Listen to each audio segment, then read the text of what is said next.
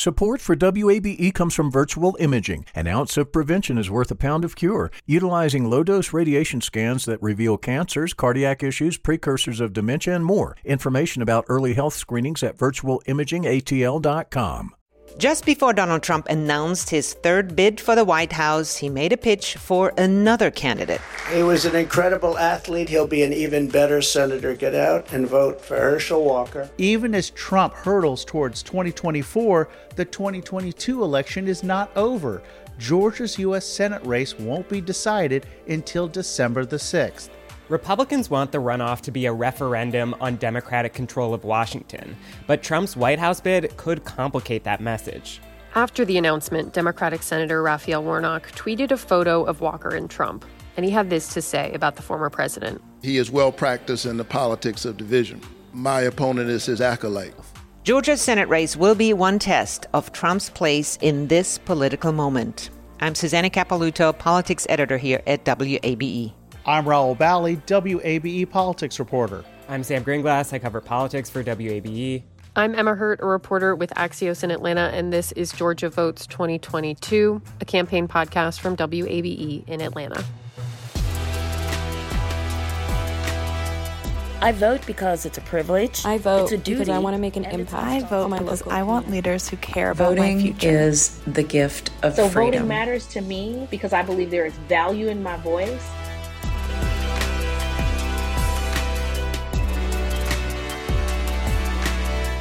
Hello, everyone. So Donald Trump is back in the political sphere with his announcement this week. And with Herschel Walker being his selected candidate, has Georgia's December 6th runoff become the first test of Trump's power in Georgia? What do you think? You know, we've talked about in the past how weird it's been to not talk about Trump very much on the Georgia campaign trail in the last couple months. Even Herschel Walker, his landmark endorsed candidate at the top of the ticket, doesn't talk about him much at all. And that hasn't changed. I mean, Sam and I were at a Walker event this week, and his stump speech hasn't changed. It still doesn't mention Trump. But I will say, Trump's fans in Georgia know that Herschel Walker is endorsed by Trump and know that Herschel Walker and Trump are close, longtime friends. And so it's not like he needs to explain his credibility related to Trump to his most fervent supporters here. You know, I still think it's going to depend what it looks like on the campaign trail and what it looks like in ads in television. You know, will Herschel eventually talk about Trump? It doesn't seem like it with what you guys are seeing on the trail. Will Trump appear in Georgia? Will Warnock increase tying Walker to Trump? So, and to me, no matter what happens, former President Trump and current President Biden, whether they come to Georgia or not, it means something, especially when in this election, it's going to be so much a fight about turnout. I'll also add to something that Emma nodded at, which is that at Walker rallies, you still see Trump banners, hats, and shirts. They're a staple at these rallies. So there's definitely a segment of the GOP base that would be energized by a Trump visit and, maybe support a Trump run for the White House too. I've also talked to Republican voters, especially in Metro Atlanta, who at one point liked and voted for Trump and maybe still like him, but they want to see a different candidate in 2024, either because they think he can't win or because they find his actions to overturn the 2020 election disqualifying. So again, I don't want to get too far ahead of ourselves looking to 2024 when we still have an election to finish up here in 2022. But even as I talk to voters over the last couple of months on the campaign trail, it's still something that's on people's mind. And while there's a segment of the base that might be excited about this run, there are other Republicans who are hesitant about it, even among those who appreciate the job that the president did over the last 4 years in office. I do want to add something here about something we heard from Senate Minority Leader Mitch McConnell, who, as we know, is spending millions through his Senate Leadership Fund to get Walker elected. He said that part of the reason that other Republicans didn't do as well across the country in November is because they didn't appeal to centrist moderate voters. And he says in Georgia, we have a second chance to get it right this time. And he identified that as the problem. So that also explains why we while we do see, as Sam mentioned, Trump gear everywhere, we don't hear about Trump from Walker right now. So what does it ultimately mean for Democrats, the Trump announcement? For Democrats, as we know, Trump lost in Georgia. So tying Walker to Trump is an advantage. That's why we see Senator Warnock putting out ads with pictures of Walker and Trump together. We see the tweets, as we mentioned. Like, it's a very clear argument in their mind. But at the same time, it's a different saliency than 2021 and the runoffs, when Trump was literally at forefront of mind in American politics. Right now, Trump is like he was during the 2021 runoffs. I think we do see evidence, though, that Warnock is willing to raise this as a point in a way that he didn't during the general election campaign. You know, you would hear Warnock being asked about Trump in gaggles on the campaign trail, and he would very artfully skirt the question. However, this week, he was asked about Trump's White House bid during a press conference in Atlanta, and he did go there, as we heard in the top of this show, trying to connect his opponent, Herschel Walker, to the former president. And I think that is a departure. Now, you three have been out on the campaign trail for this runoff. Are you hearing anything different, or are the arguments the same? Are they sticking to talking points? What's the vibe here? I think the most noteworthy thing we've heard so far is Governor Brian Kemp is joining Herschel Walker on the campaign trail this Saturday. Look, they've effectively run separate campaigns. They even held competing election eve rallies less than a mile apart. So for me, those two being on the stage together, campaign together, is noteworthy. More importantly, the Kemp camp behind the scenes is giving the Walker campaign significant help. And this is a story that we saw reported by Politico, which involved Senate Minority Leader Mitch McConnell. Governor Kemp is lending much of this machine, this operation that he built, because of some of the distrust he had with the state Republican Party. So this is going to be important because this is a turnout election. So what you're seeing is whether it's going to be data operations that are going to be lent, actual data, volunteers, staffing. Again, in a race where it's all going to be about turnout for a single race, this is one of those things that can make a big difference. Yeah, I think it's an important point, Raul. It's a huge game changer for Walker because during the general election, Kemp's operation could only campaign for the state level ticket. They couldn't campaign for Walker. Now they're fully focused on him. So that'll be a big change because, as we know, this runoff, like all elections, but in particular, this runoff is going to be about turnout. Like, nobody knows exactly which voters are going to be motivated to show up. There are so many strange dynamics at play here. And so to have an infrastructure like the one that Kemp spent millions building is a huge advantage for Walker.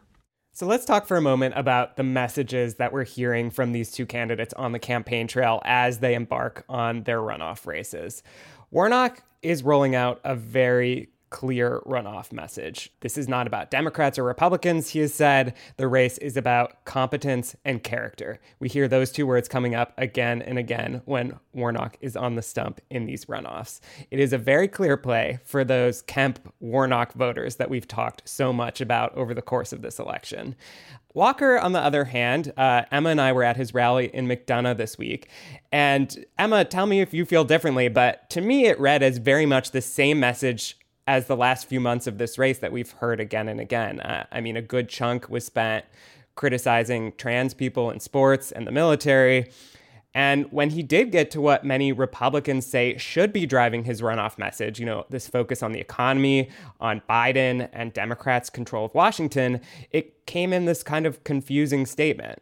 We got people in Washington that gotten too weak. All they want to do is let people ride their bike. That's what Senator Warnock is doing. Let Joe Biden ride his bike because he voted with him 96% of the time, which means he don't know what he's doing or he seems to love Joe Biden. I don't know which one it is, but I can tell you both of them is wrong. Yeah, I think you're right, Sam. I mean, it feels like almost exactly the same message that he's been making in the final couple months of the general. And it is ironic if you think about what Mitch McConnell said this week, that Republicans need to be appealing to centrist, moderate, independent voters. Walker's campaign style right now doesn't seem to be doing that. Now, I'd like to take a quick stock here of the midterm elections. Democrats nationally on cloud nine, mainly because they didn't lose as badly as some polls had predicted. But here in Georgia, they lost all statewide races. Why is that? Sam, you did some reporting around why Stacey Abrams didn't get close to her 2018 success. Well, I think the answer here is complicated. There's a lot going on. But I think one thing we have to start with is 2022 is in many ways a different world than 2018. Kemp was an incumbent with a record to highlight, especially when it comes to the economy. And unlike Republicans in many other states, Kemp and Secretary of State Brad Raffensperger did not bow to Trump in the weeks after the 2020 election. And I think that made it really challenging for Democrats to paint them as anything other than defenders of democracy, at least in the eyes of many voters. I talked about that with Jen Jordan, who was the Democratic nominee for Attorney General. While other states, Republicans were very involved and were loud and proud in terms of their connections to Trump, really the opposite was happening here. Now, another big thing we have to look at is turnout. The turnout rate was actually lower than in 2018. And I've been talking to several pollsters and demographers who think that Democrats left lots and lots of their base voters on the table. Here's Clark Atlanta University professor Tammy Greer. There was a complete hubris to the demographic shift, huge hubris.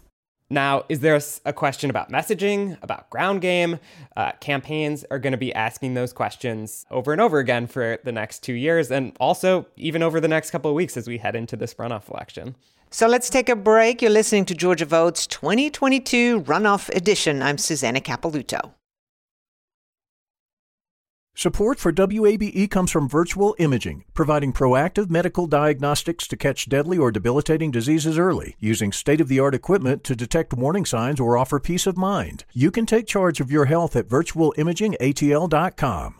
You love free, and at Ameris Bank, so do we. That's why we're proud to offer worry-free, hassle-free Ameris Bank free checking. Manage your money your way with convenient access to digital, mobile, and telephone banking, all with no monthly service fee or minimum balance requirements. At Ameris Bank, we're with you. For more information or to open an account, visit our local bankers in person or online at amerisbank.com/free checking. Other fees such as overdraft fees may apply. Ameris Bank, member FDIC, equal housing lender. Welcome back to Georgia Votes 2022 with Raul, Sam, and Emma today. Let's talk about the early voting lawsuit that is being heard on Friday. Why are we suing over Saturday early voting? As sometimes happens with election law, there was a weird thing that propped up people weren't aware of, that actually a 2016 law prevents early voting from happening following close to a holiday. And because of Thanksgiving and because of the day after Thanksgiving, which is technically a holiday that used to be known as Robert E. Lee's birthday, the Secretary of State has said that actually early voting cannot happen for the runoff on the Saturday after Thanksgiving. It can happen on the Sunday. And as we know, it has to happen the next Monday through Friday, the week before the runoff. But it's this Saturday that's at issue. And Democrats have sued, arguing that the Secretary of State's interpretation of the law is inaccurate, that actually counties can hold early voting on Saturday. And the reason why they're fighting over this is because one day can make a big difference in terms of voting access. We know that, on one Saturday in the general election, 80,000 Georgians, I think, showed up. And Senator Warnock spoke to this week about why he and his campaign decided to sue. We just saw an election in November where the people of Georgia made it clear that they want to use Saturday voting. And, the Secretary of State's office is sticking to their interpretation, and they're accusing Warnock of trying to change the law, of trying to pressure the counties in the middle of an election in an inappropriate way. That's what the Secretary of State's saying. So I wanted to bring in some of the conversations I had with early voters who were voting on Saturday and Sunday, especially in the metro Atlanta area. They would talk about the convenience, especially for those voters who are parents, about how packed their days were because, they'd be dropping their kids off early in the day and then they'd have after school activities and everything else that, really packed days. So even if there was, early voting all day on a weekday, it just wasn't going to work for them. look, these areas, especially around metro Atlanta and in the suburban areas, they lean Democratic. That's the reason an extra day of weekend early voting makes such a big difference. So the court hearing over this is today. In the meantime, PSA, early voting has to start at latest by Monday, November 28th, and it can go until Friday, December 2nd. The deadline to request an absentee ballot is Monday, November 28th. Some counties may choose to start before Thanksgiving their early voting or offer it the Sunday after, as Emma mentioned. And just one other reminder, only people who were registered to vote before November 8th are eligible to cast ballots in this runoff. And I think just the big picture on this is like this whole dynamic in which we don't even know really which counties are doing early voting when right now, because each county can determine it themselves. And because of this lawsuit is another thing that throws into question how this runoff will go. It's just really difficult for campaigns to message on this and plan on it when it's still in flux. Another issue that popped up in politics this week and could spill onto the runoff stage is Georgia's 6-week abortion ban, which was blocked by a judge. What's going to happen there? So Georgia's 6-week abortion ban was passed in 2019 and was immediately stopped from being enforced by a federal court. Well, after Roe v. Wade was overturned by the Dobbs decision earlier this year, a federal court then allowed Georgia's law to kick in July of this year, and it moved the line on abortion from about 20 to 22 weeks of pregnancy to 6 weeks. It then got challenged in state court on state constitutional grounds, including a right to privacy. Well, the judge came back with a ruling this week, and interestingly, he did not rule on that issue.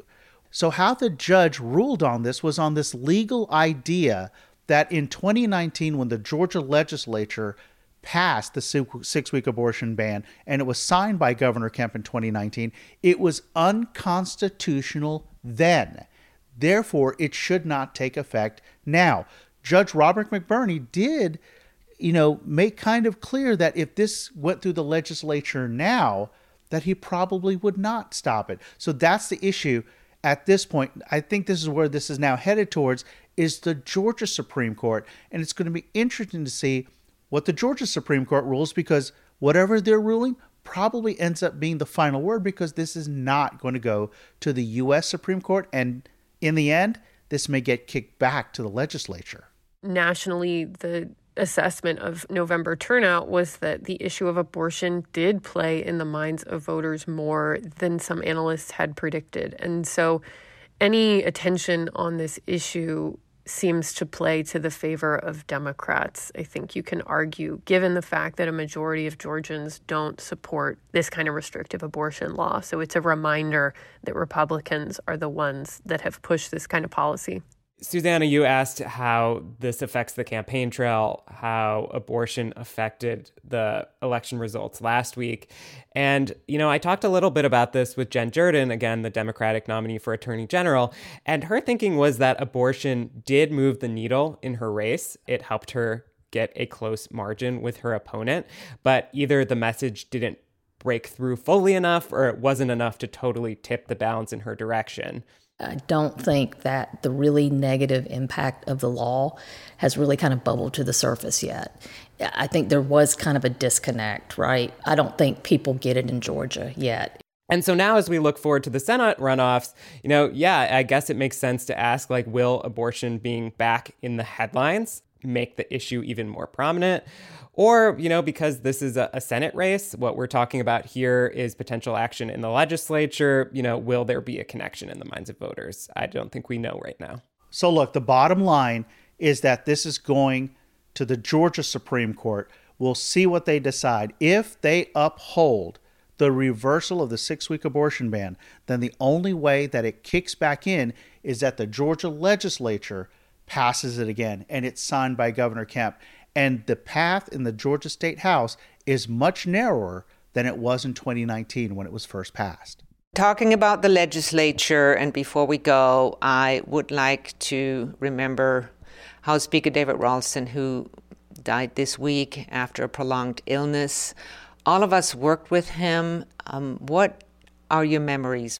Speaking of that abortion debate in 2019, that was a memorable night for all of us who were in the State House covering that vote. Look, very clearly, Speaker Ralston was a conservative. You knew where he stood on the issue of abortion. But what he tried to do with that debate was moderate the debate with decorum and civility, as hard as it was, because you had such passions on both sides. And I want to just mention one specific memory.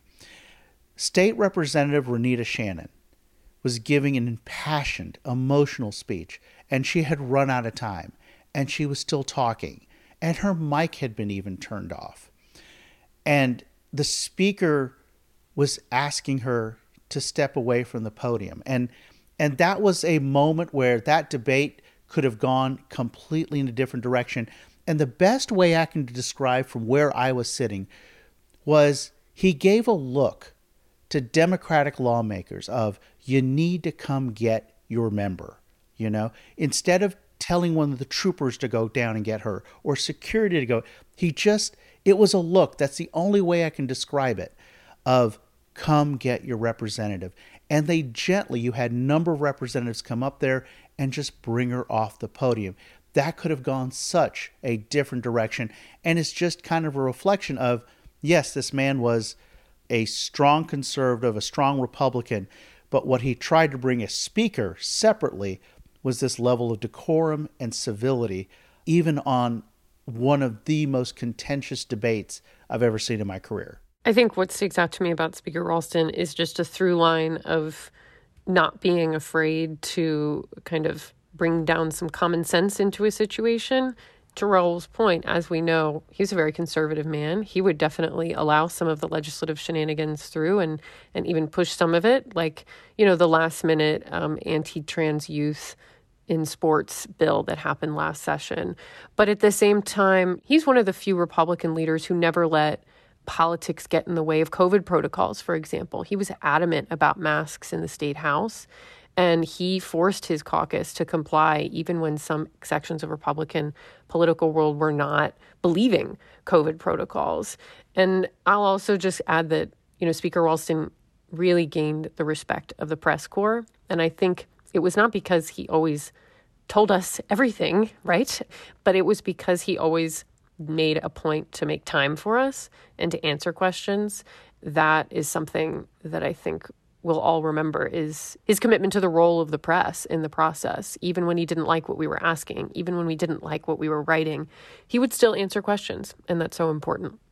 I remember actually covering his election for speaker, and there was a huge ethics question at the time because it came off of the Glenn Richardson scandal. He had an affair with a lobbyist that became public and resigned. And I remember how Ralston just came in with this big charge of ethics reform, and we need better ethics. And he was just such a good, friendly man who would always talk to media about it. He was almost, at the time, you know, he had been a backbencher. He was in the last row in the House, and all of a sudden here he is coming in with an ethics charge and becomes speaker.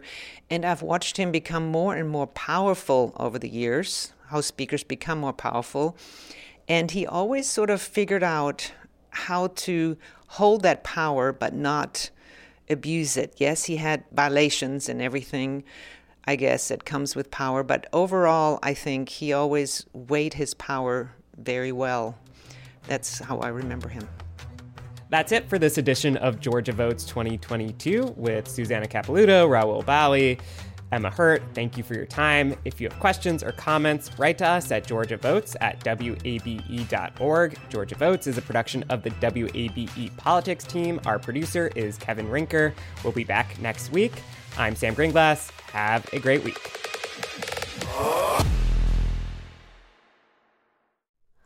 Hi, it's Terry Gross, the host of Fresh Air. We bring you in-depth, long-form interviews with actors, directors, musicians, authors, journalists, and more. Listen to our Peabody Award-winning Fresh Air podcast from WHYY and NPR.